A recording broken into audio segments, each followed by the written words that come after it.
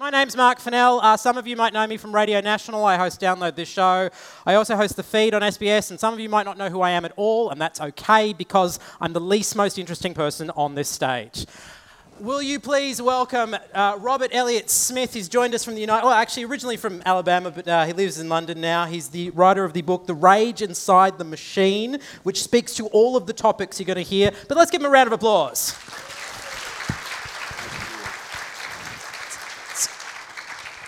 Good to be clapped for having not done anything yet. Like, that's a real achievement. Alongside Robert, we have, from the University of Western Australia, Associate Professor Julia Powles, who is an international expert in all things law and technology. Welcome to the stage. Thank you. And at the far end, a man that has been working in political campaigns for decades. He is also the author of the book Webtopia. What's the subtitle of the book, Peter Lewis? I can't even remember, Mark. I think it's something like The Worldwide Wreck of Tech and How to Make the Net Work. There's a zinger. It is a zinger, and it's a lived experience for Peter because he spent all of last night writing notes on his phone. You know why? Because he brought his teenage son, and the son would not let him use the laptop that he brought. So this is a personal traumatic experience for Peter, the internet. It's a cleansing, yeah. Okay. We are here to talk about the incredibly discrete and narrow topic of big tech, data ethics, and bias in the age of algorithms. How are we going to fill 45 minutes with that? I don't know. I want to start off with a question to you, Julia.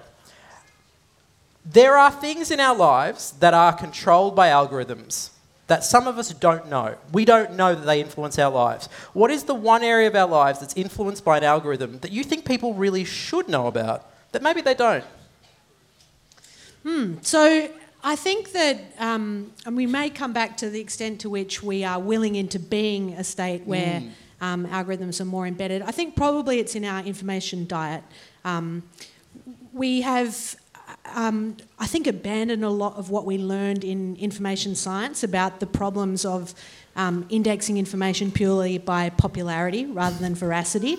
And this was actually recognised by the founders of Google as something that was, when they were grad students, a real problem. They were working amongst library scientists and information scientists, and that problem is compounded when the needs of your search engine are influenced by advertisers, as in it works for the interests of advertisers, not for the interests of searchers and those providing information. So I think those dynamics, both of the search engine as a single source of truth and history and knowledge, and of course it's dependent on what that search engine scrapes, and then the dynamics of how people play to it. We were talking about search engine optimization and a perverse world where we're writing for machines, not people.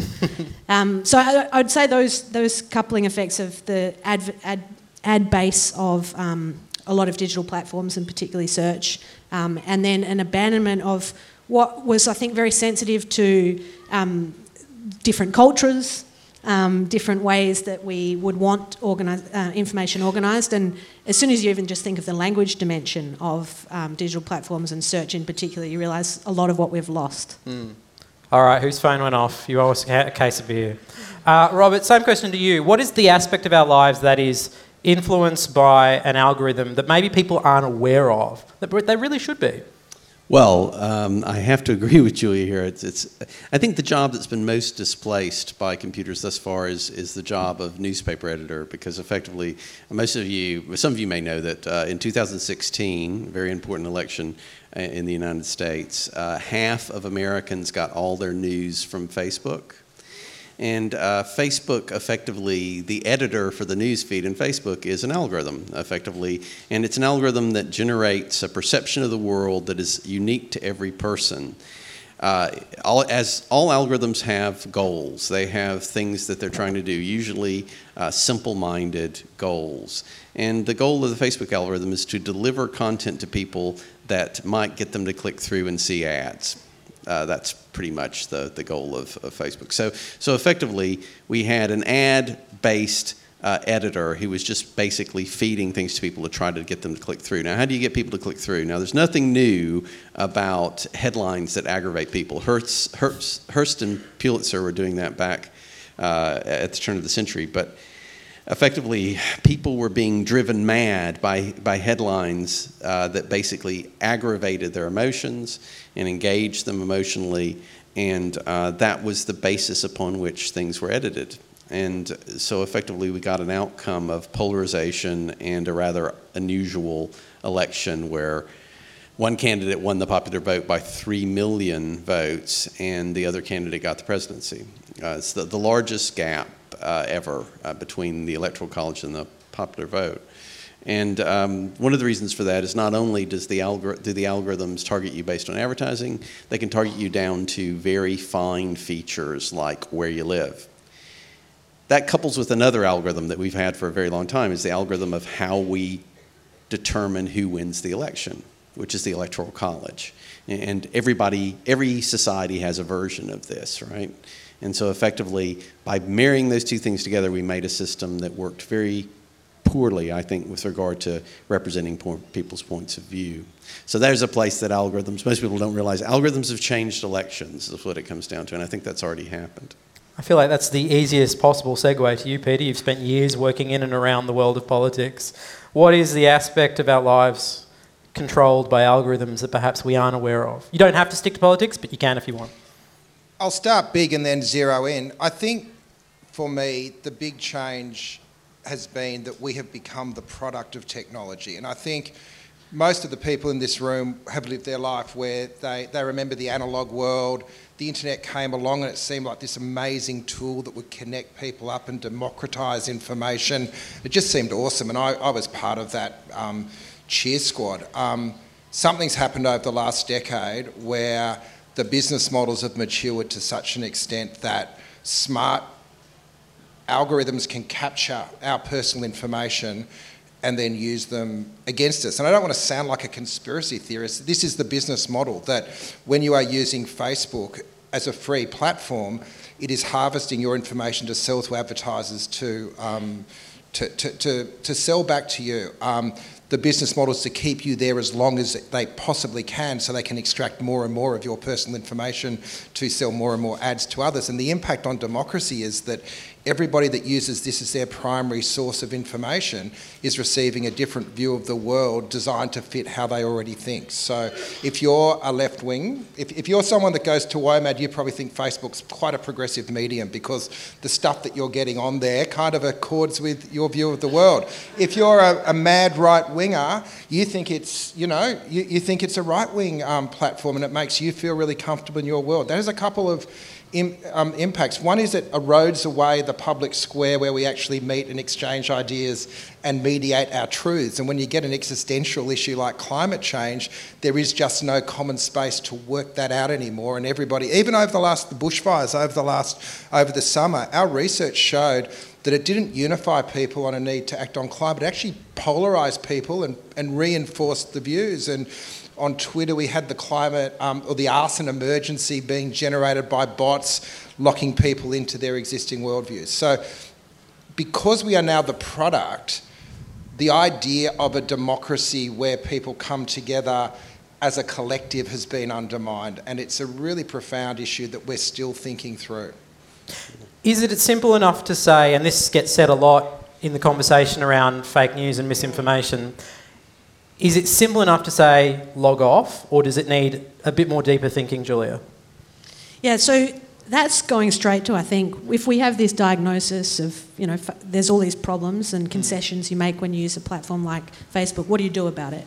And I think it's a constant challenge for critics of technology. What should we be working on instead? Where should we be convening?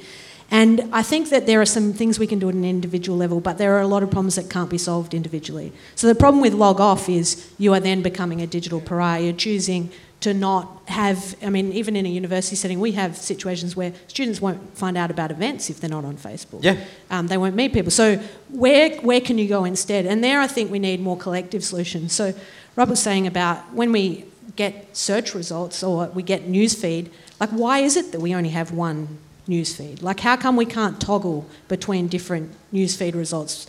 Why not be able to choose your own algorithm that says, here is the way that this algorithm is driven, and it's set up a right-wing persona and a left-wing persona. Oh, I know people that do that. I have a friend that literally has two separate accounts. One is right-wing Jeff and one is left-wing Jeff. They're both awful. But Jeff, do they hate each other? Or? look, Jeff's got a really complex interior life. I don't question it. It's Jeff's choices, but it is interesting, and he's loaded it up. By the way, Jeff is not his real name. I made that up. And it is fascinating, and it is one of those occasions where you need to log on and you need to see how different it is to really sort of experience it. Yeah. Just coming back to that point about, whether it's as simple enough to just go, well, I'm not going to have a Facebook account anymore. It doesn't really solve the overarching problem, does it, Robert? It doesn't. And ultimately, there are things that we'll have to do as a society through actions of government, through actions of regulation, and that is necessary. I mean, how did we ultimately get the broadcast media to work effectively? It was by regulating the broadcast media, and only in the past, 30 years have we abandoned the idea, at least in the U.S., of well-regulated broadcast media, much to the detriment of the quality of the media. However, there is a realm of appropriate regulation for social media, and I could talk a lot about that. But in the near term, are there things we can all do besides logging off? And there are. One of the things I tell people to do is we've done simulations at University College London where I worked that basically show that there's a naturally polarizing effect to social media. Social media, by its very nature, even if the algorithms aren't trying to divide us, tends to cause us to divide. So the simulations tell us some things about what you can do to stop that. One is more connectivity is better. So if you have blocked people who aren't out and out Nazis, unblock them. I know it's difficult, but you're not doing it just for yourself, you're doing it for everyone, because what you're doing is you're opening up the pipes, not just the pipes to you, but the pipes through you to other people. This is a positive effect that our studies show will definitely decline polarization. Another thing you can do is behave less like an algorithm yourself. Don't share on headlines. Read the article. Because first of all, there's a feedback loop there that my wife and I were talking about this earlier today. Effectively, headlines are becoming more emotive and more winding up and more kind of not really representative of the articles. And a lot of times as journalists, I'm sure some of the people here who have written for magazines know that sometimes the headline isn't yours, it's the editor's. Almost always, it's never mine. Yeah, and those headlines oftentimes are a wind up to get people to share them. Don't share on the headline. Read the piece, read through the piece, get to know the author so that you develop a personal relationship with them, right? In your head at least, not by stalking them. And then unless you're my friend Jeff. Yeah, whatever. I'm not judging you. But share with the human comment. Try to not just say. I'm terrible at this. If you look at my social media now, you'll realize I do this. It's exciting or awesome.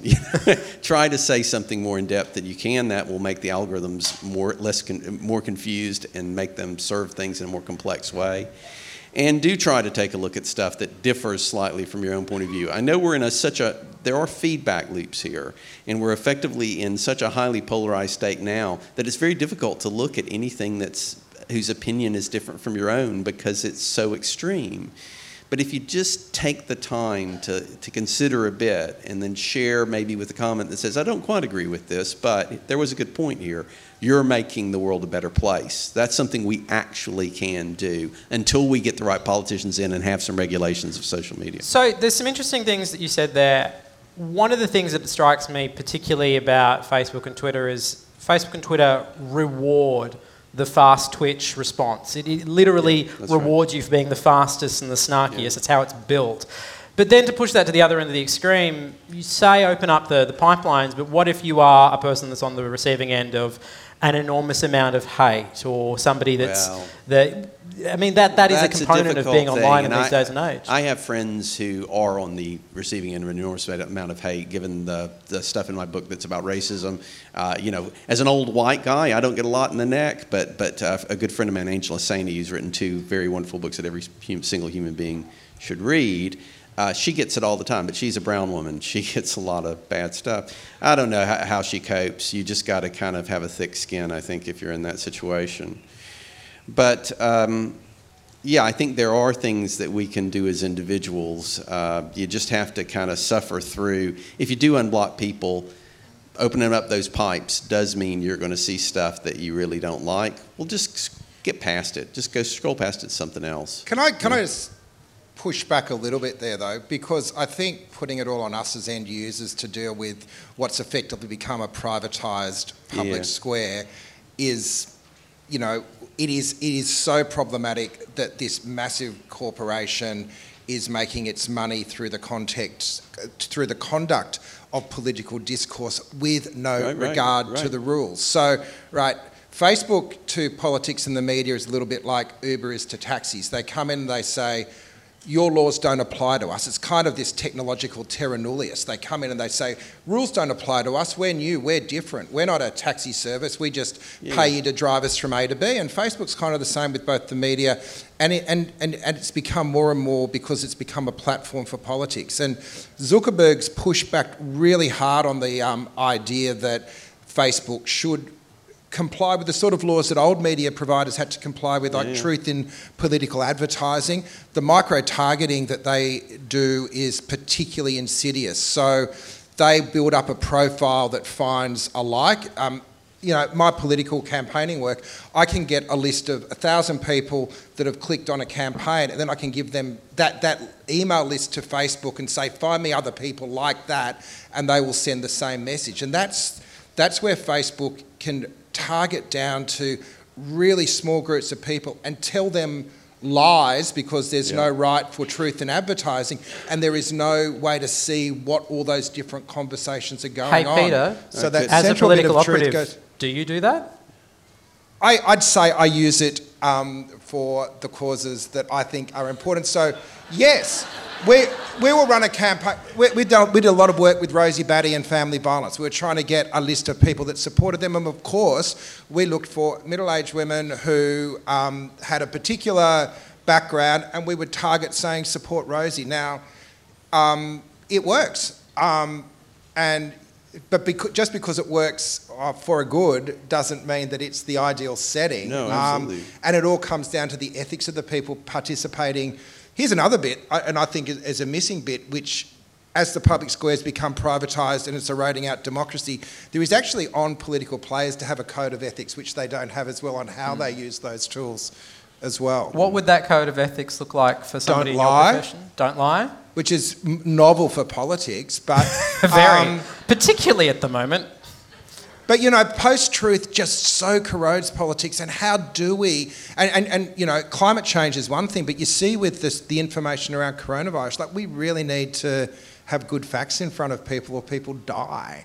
And we've broken away. And it'd be really interesting to see how that works in the States, where if we think it's bad here, I think it's more toxic and more manipulated there. How do you actually manage a society without a base of truth? And then how do we allow a private company that's making squillions on the erosion of that public square keep going like it is? And, you know, one of the tragedies of Warren dropping out of the presidentials was her platform was to break up Facebook. And I don't see, you know, Uncle Joe quite going down that track. Julia, it's an interesting proposition, the idea of a code of ethics.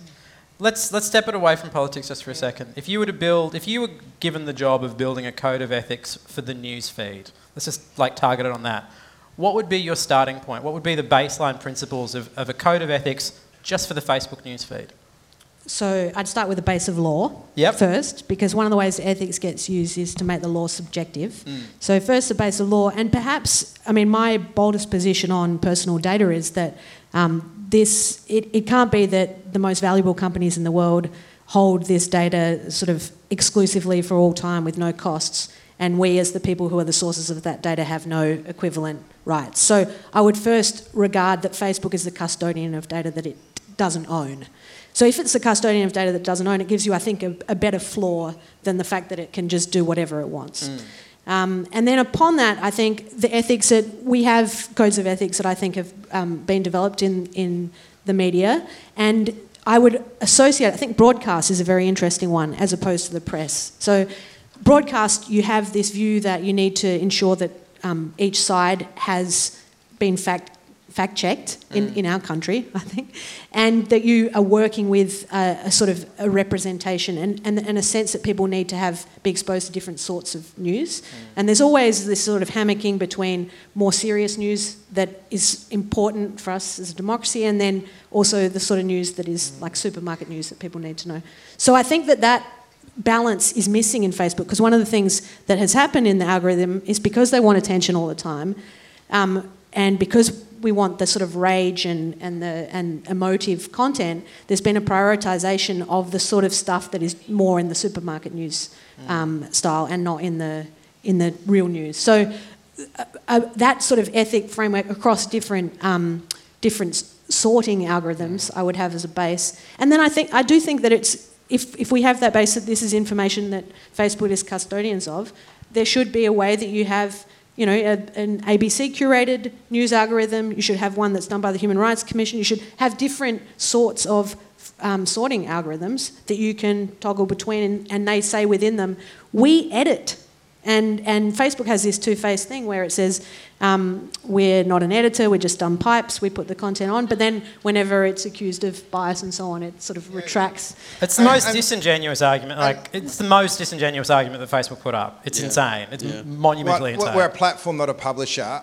They're a new form of publisher, but what they're trying to do is get away with being a publisher with absolutely no responsibility for their content. And the corollary, though, is to enforce anything, they've got to employ people. At the moment, they've got these poor souls that just sort of delete the worst of the worst content. In the Philippines, who are now suing because of PTSD. Yeah. But, you know, and probably to feed an automation process down the track as well, just quietly. But in terms of, you know, any sort of responsibility for the output, it would require employing humans. Yeah, that's right. And which goes to the broader discussion. Any automation needs to still have humans involved, or it can't be ethical or fair. As artificial intelligence guy, I have to tell people the involvement of humans is essential, particularly in things that contact human beings and human society very intimately. Because AI, although very useful and very helpful for the future, is not like us. It doesn't have the ability. I couldn't agree with the two other people here anymore with regard to regulation, with regard to the foundations of law. But also there are things that algorithms can do well and things that they can't do well in helping. The detection of truth. I don't have a lot of faith in the detection of truth by algorithms, because truth is a really slippery concept. For instance, Theresa May, former Prime Minister of the United Kingdom, was very fond of saying 86% of people who voted in the last election that she got elected in voted for parties that supported Brexit. That is a true statement. 86% of people did vote for parties that supported Brexit in that general election. However, most of those people didn't support Brexit, because a lot of people voted, you know, there was nobody to vote for who didn't in some sense support Brexit. You know, you voted for Labour, you voted Conservative, they both supported Brexit. So, you know, it was a misleading, and if you look at truthometers, various kinds of truth evaluators, they usually have about 6 categories of truth, and the purely false one has almost nothing in it. I mean, almost everything is in the intermediate category, so you need human beings there, absolutely. The one other thing I want to say about it is, the media is the message, Marshall McLuhan said, right? And the nature of social media is it's a dynamic organism in a way that the broadcast media wasn't. Because of frequency, because of interconnection, it's a dynamic organism. And we have to have regulation that matches its kind of organic, evolving behavior. And so we need to basically have monitors. Are people getting a diverse sense of a set of opinions offered to them is an important thing. We used to enforce that in broadcast media in the United States under the Fairness Doctrine, which Reagan got rid of. You know, essentially the Fairness Doctrine said you have to be fair and present many different points of view. Now, algorithms can help, I think, in that regard. I think that on social media, if we could get Facebook to conform, which will probably require governmental action, we could basically say people have to get diverse voices delivered in their feed as a matter of law, right? That would be a good thing, and algorithms could help, and we could do it. But we have to have a shift. I couldn't agree more with Peter that we absolutely need regulation. I'm all for the grassroots action that I advocated earlier, but ultimately it's going to have to. It's a media company, a massive media company. We're going to have to regulate it.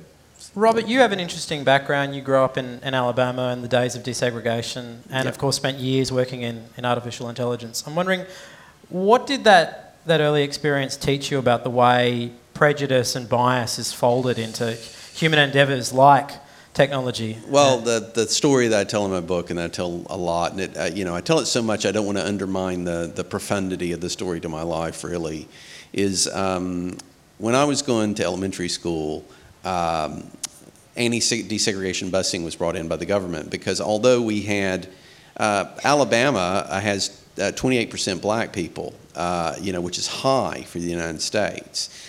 So one could superficially say there's more diversity in Alabama than there is in, say, a place like Iowa or Vermont. However, those communities existed in completely separate from one another. And the government came in and said, no, at schools, for kids, you have to mix these people, and you have to put people in buses and take them somewhere else. And that ended up having me have contact with people who, the kind of racist background I had been brought up in, had been scary and sort of vilified and put down.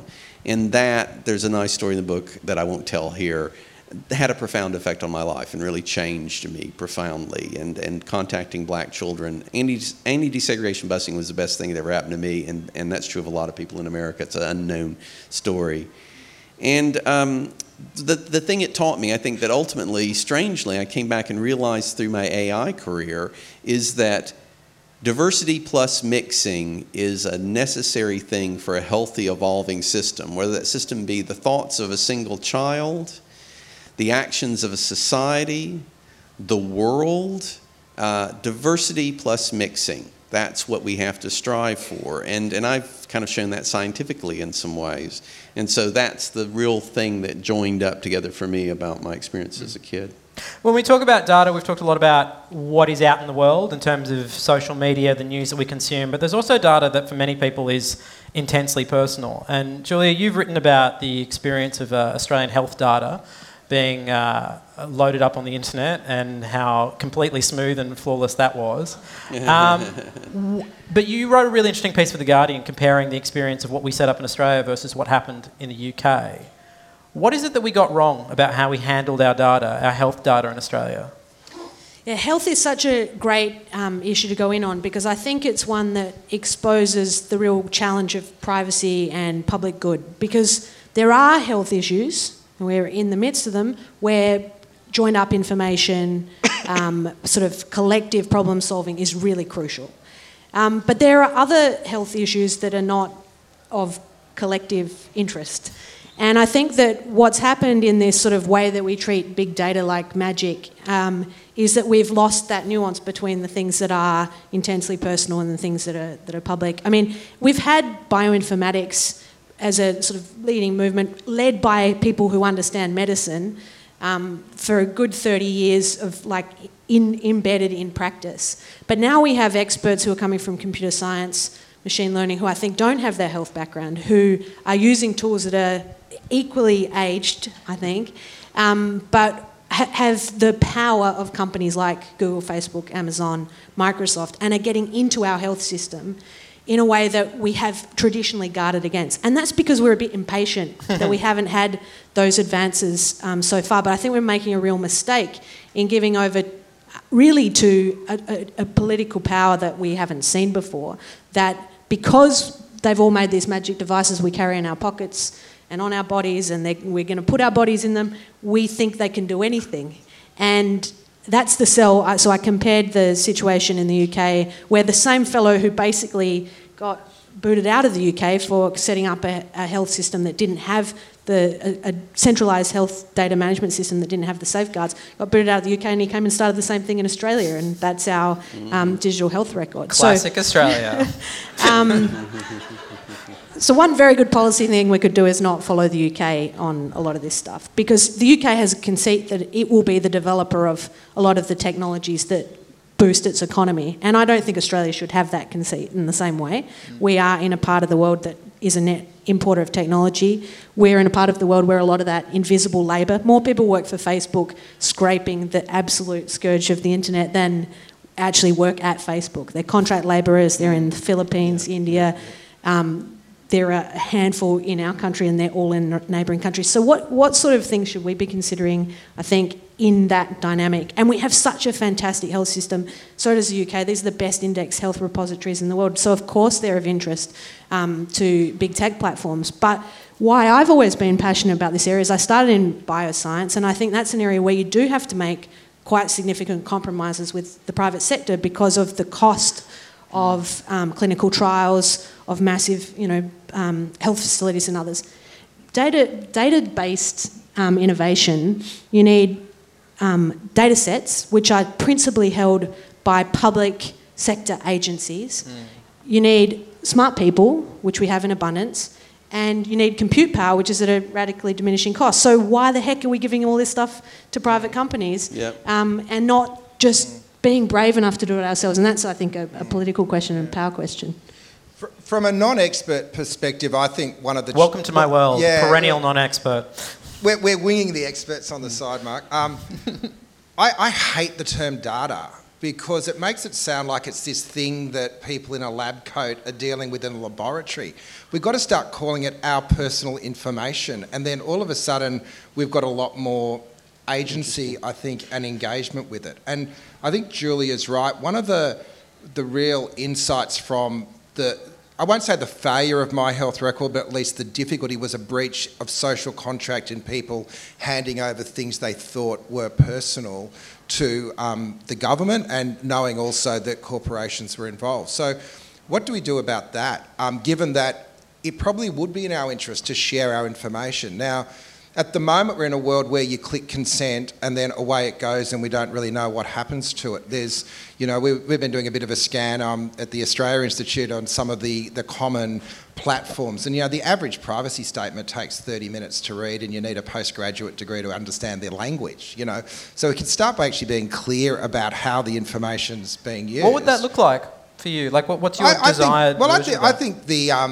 the onus on people collecting information, if they want to build trust, is to explain it in a simple infographic. And if you can't explain it in the infographic, maybe think about the terms and go back to the drawing board. I think we kind of need a wide-scale, amnesty on all the consent we've clicked and go back and start again. But the second point, which I think is really interesting, and the good thinking is around health, is the idea of, rather than us having our information being given to companies or government on a one-on-one basis, that there are a creation of trusts which hold them for our benefit. So, for instance, our health information might be held by a third-party trust that operates for our own benefits, not for commercial outcomes, and it protects it securely. It negotiates with, if it's with a government health provider, to ensure that it's anonymous but in our interest, and if they're making money out of it, maybe some of that should come back to us, given that none of us are going to have jobs in the future anyway, so we need to find a way of... We're all going to have jobs. You knew when you sat down this is going to end up with all of us being replaced by robots, right? You knew that.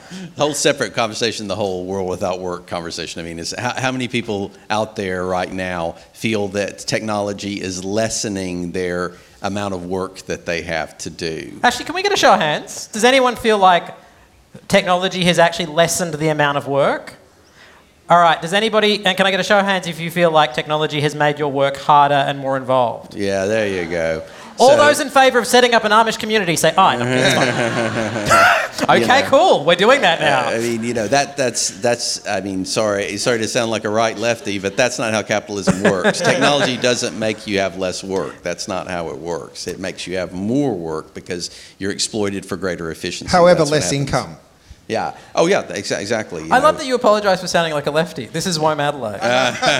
Thank you.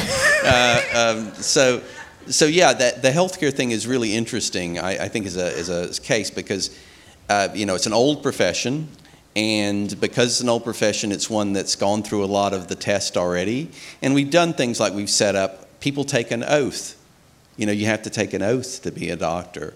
And we have institutions that like medical boards and evaluations of hospitals, and we have these institutions that will strike you off if you're a bad doctor. That's because healthcare is so intimate and has been close to our most intimate secrets and our most intimate aspects of our lives and our bodies forever. So it has these human institutions that prevent it from being something really horrible.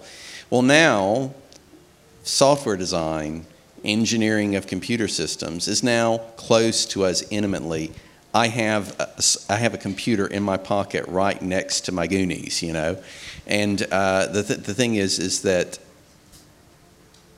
we need now to have oaths and institutions for the designers of those tools because they're so intimately close to our lives. And I don't see any reason why there shouldn't be a software developer's oath to do no harm, because those institutions, those changes of oath and institution ultimately are the things that cause us to be governed and to feel that we have human responsibility, and right now it's like software designers, they, it's the philosophy is move fast and break things, right? And which is, kind of as an abstraction is good, but when some of those things are kids and the elderly, it's not such a good thing, All right, I want you to stay on that thought for a second. At some point, I'm going to ask for audience questions. So I want you guys to start thinking about what question you want to ask. Have you guys already started to get questions in your head? Are there already questions now? All right. What's our strategy for actually getting audience questions? Are we going to... we've got a roving mic. All right, well, actually, if you have a question, can I get your hand up nice and high? All right, there's a gentleman over there.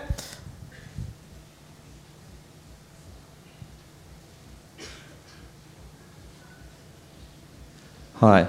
I just wanted to know, do you think there's a point in time when the complexity and interactions of algorithms will create systems that we as humans are not capable of understanding? And do you think we're already there? Yeah, that happened about 10 years ago. Yeah. Why? What happened 10 years ago? What was the pinpointed moment 10 years ago? The moment that it happened is... the idea... probably a very long time ago, because the thing is systems that we don't understand, complex systems of the capital C complex variety that complexity scientists like myself look at, are ubiquitous and commonplace, right? Effectively, when we got beyond computers that were isolated in laboratories and started exposing them to continuous data that was coming from the outside world of any kind, their behaviors became too complex to understand. It's just that's now massive. Now we couldn't even retrospectively understand the behavior of major data analysis systems in the world. It would be a huge research project. So yeah, we already have computer systems that are way outside the complexity of our understanding. All right. Could we get a microphone to this lady down here in the second row? Oh, sorry. There's one over there then. Can you please comment on the use of computer modelling for major decision making? I have the recent experience in Balmoral village in the Southern Highlands on the 21st of December of having my home burned down and my 6-acre bush block pulverised by 3 fire fronts.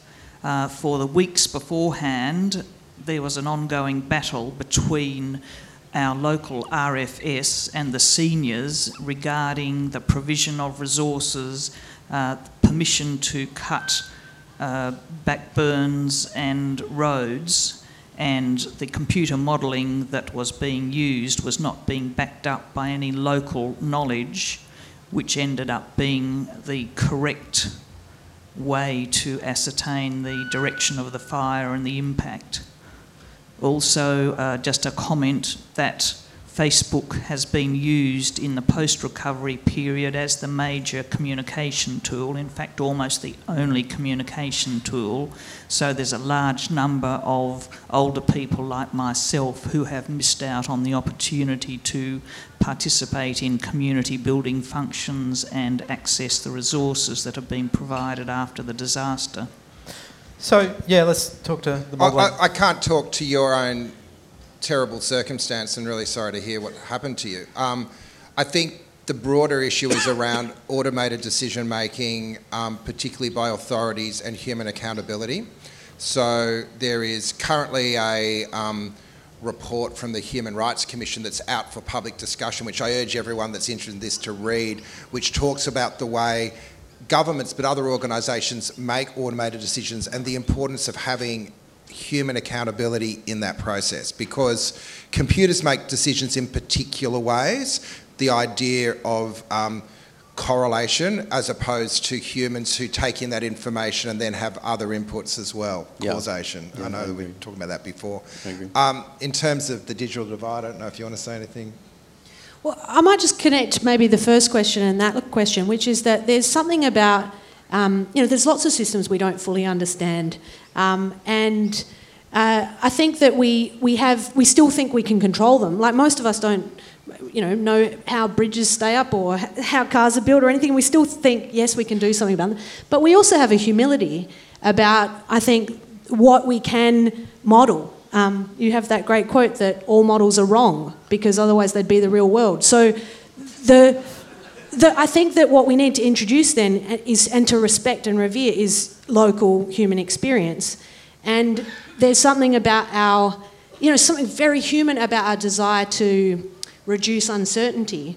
And that's the huge promise of tech. It promises us quick solutions, but what we lose in that is, I think, both the knowledge that we all have that, there is more complexity than a model, and that we have something to say about it. And so I think the real tragedy, especially in a country like this where most of the platforms we use are coming from a very long way away, is that we don't think about how we can co-design them. So, I think that there's a real opportunity in thinking about our particular interests in things like, the future of our country and the kinds of innovations that we could have that don't drop this floor on personal information, but are thinking about our vast land where there's a lot of people who are going to be affected by systems where they are outliers, and so there's got to be a real attention to what they know and how we can really have systems that account for human experience. Is that not also an argument, though, that computer modelling system wasn't taking into account all the available data? For example, the local knowledge that you're talking about. Could it not just be a case of the modelling needs to be improved by having a broader range of inputs, including that local knowledge? Yeah, I mean, the full quote is all models are wrong, some models are useful, and that's always true. And what engineers don't have an oath, but when I was taking engineering at university, basically we learned about how you did stresses on parts, and you basically figured out the stress field, and you figured out, okay, this is strong enough, now make it 3 times heavier so that we know it's strong enough, right? Safety margins. You basically multiply this. You made things stronger than they should be because you didn't know that your model was correct. And that's the kind of thing you have to do. You have to kind of say, well, maybe we didn't get it right. Maybe our model's wrong, and we need to search for new data to adapt the model, but we also need to be cautious with regard to anywhere we're using modeling, which is effectively in all possible reasoning. But yeah, gathering more data from more local sources is certainly necessary, including the human element is absolutely necessary. But the thing I want to emphasize as an algorithm guy, as an artificial intelligence guy, is it's always going to be necessary. This is not going away. It's not like we're going to have artificial general intelligence and it's going to be super intelligent and it's going to be smarter than we are and able to deal with uncertainty in a way that we can't, because there is such a thing as intractable uncertainty in the world. And it's not going away. Nothing's getting rid of it. We just have to realize that and stop having sci-fi delusions about what models and algorithms can do for us.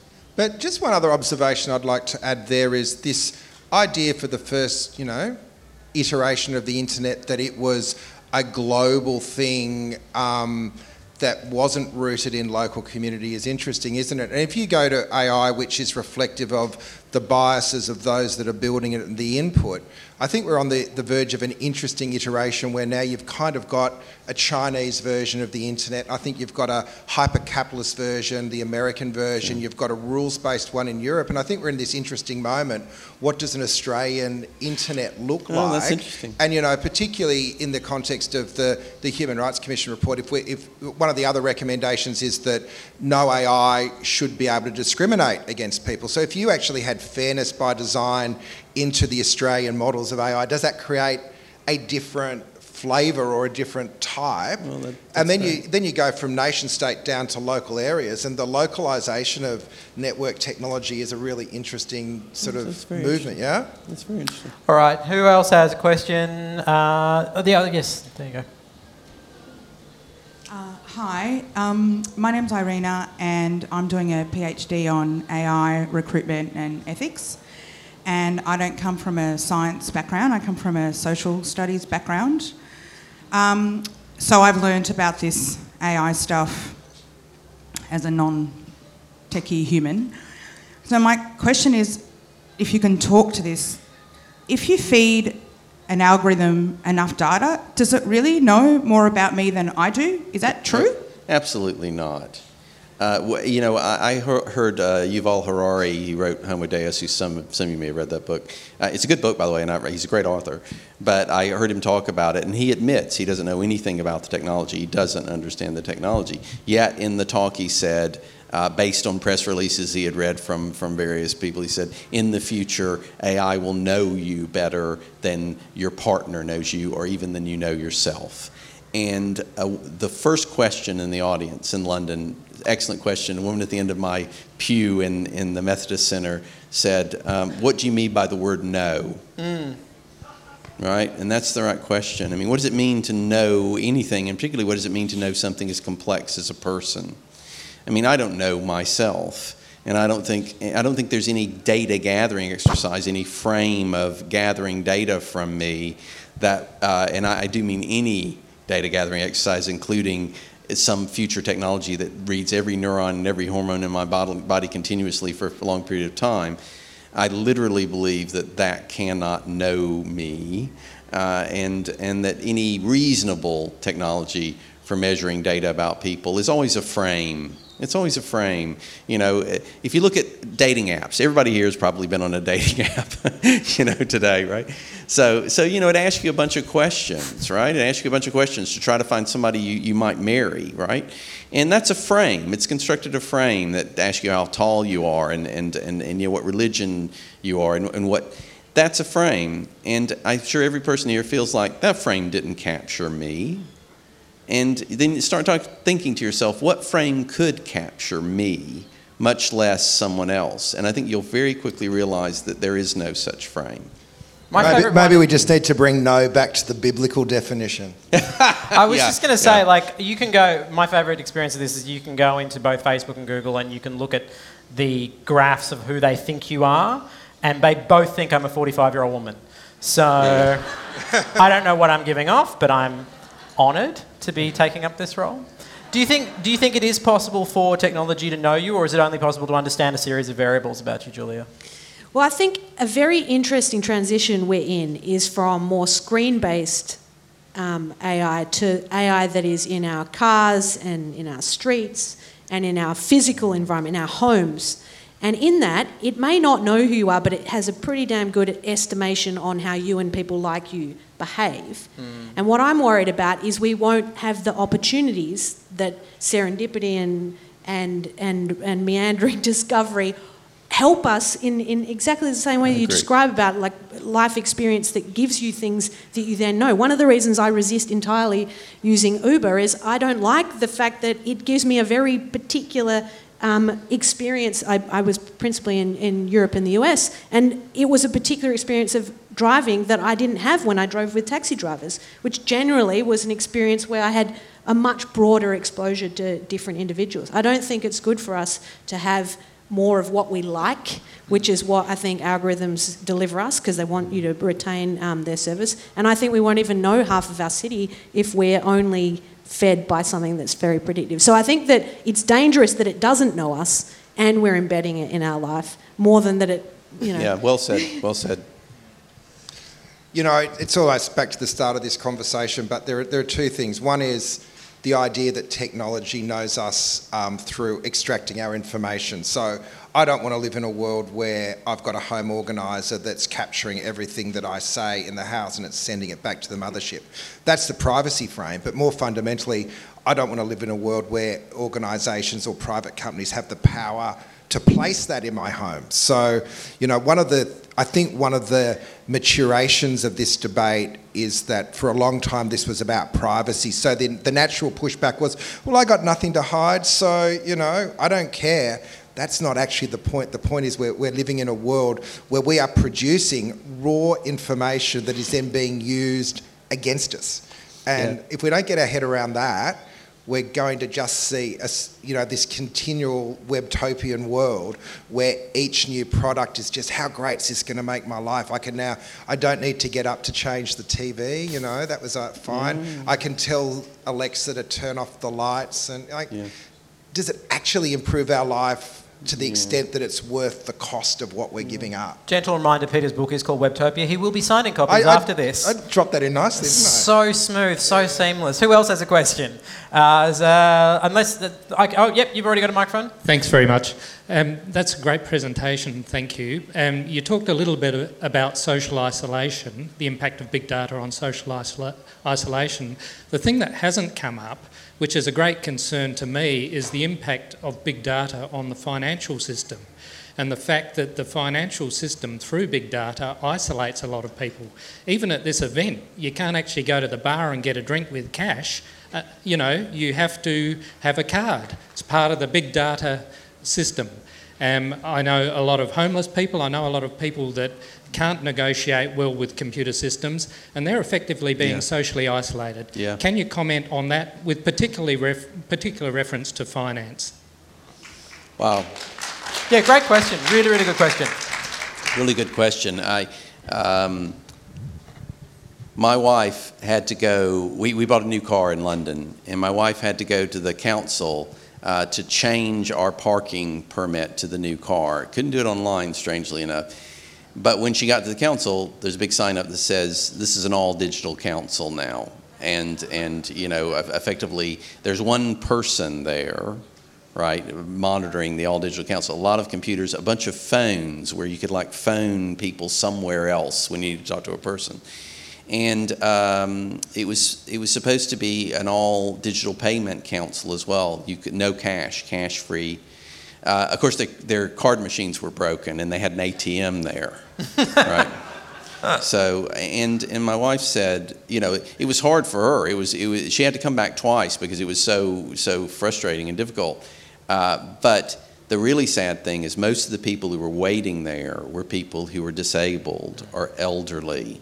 And of course, this is the thing about systems that do statistical averaging, is the outliers are the people who get it in the neck. And that's always going to be true. There's always going to be an outlier, and those people are always going to be the people who get it in the neck. A minority, a person who's disabled, a person who is elderly or very young, they're the people who are going to be the outside cases. And we can start trying to say, well, we'll carve out a space of this digital world that's special to them. But the space of spaces is very large, and there'll always be someone who is an outlier. I'll give two quick comments. One is a recommendation of a tremendous scholar who works on finance and technology, Frank Pasquale. He's written a great book, Black Box Society, and also looks at credit scoring and the way that has sort of dramatic isolating elements. The second is I advocate cash, and I think in places we're moving quickly to places that only take card, but the next transition of that is that they only take phones. And I don't know if people have travelled in China and neighbouring countries, but it's terrifying that you can't use anything but a phone. And of course, the same companies that are now digital cash are the likes. They're the direct equivalents of Google and Facebook. And that will be a pretty scary reality, but we're ushering it in. And, there's I think a big thing we can do is just not treat people like machines. So if you don't want a world where you only get coffee from a machine, treat baristas in the style that you would like to be treated. And if you want to have a world where we're not tracked with every purchase we make, use cash. It's the great anonymizer.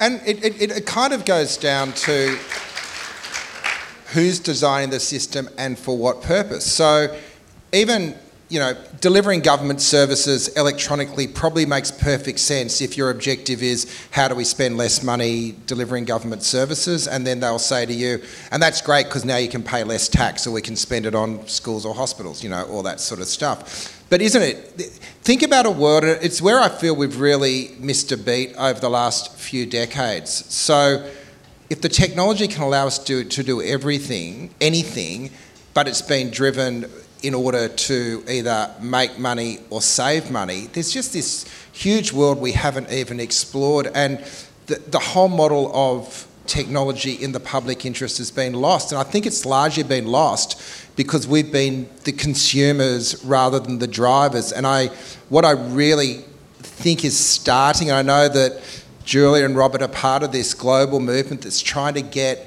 ordinary people thinking about, I guess, the political economy of technology in a way that they have a little bit of agency in what this is going on. Like, it's been like we're kind of spectators and consumers through this incredible change rather than active players, to the extent that I think most of us don't even know, if we were sitting down with a decision maker, what we'd be asking them to do differently. So it's got to... It's profoundly challenging, but it's profoundly important to put people back at the centre of what change looks like, and not people as consumers, but people as citizens. Yeah. Agreed.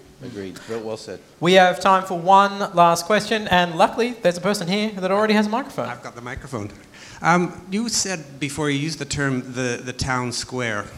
When I was studying urban design back in 1999, we were looking at the internet and how would this wonderful tool allow us to, that ultimate democratization of a space. And I think of the term in urban design of the public realm, which is basically everything that we're in right now between the buildings.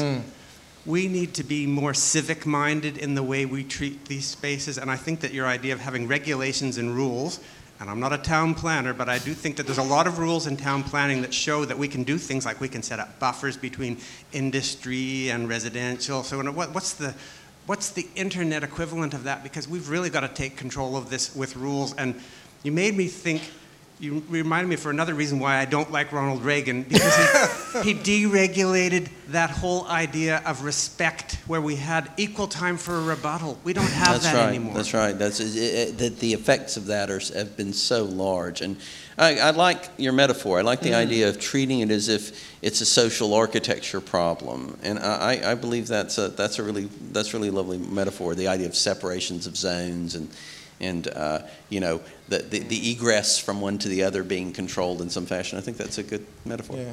Have you heard of the company Sidewalk Labs? Has anyone here heard of them? No. So, it's a subsidiary of Google, and it has a guy who's director of Public Realm. And what a great job title. Well, except for who he's working for. Because, Peter said about how privacy has been this traditional debate, and, we reach for privacy because it's one of the only things we have when we feel like we're being disenfranchised. And really what we're dealing with is mass privatisation enabled by tools that erode privacy. And Sidewalk Labs is a great example of the kind of world I think we don't want to have at all. And the fact that they could take an entire... It's half the city of Toronto in its grand vision, and it's a vision of everything is part of a platform, including City Council. It's just like...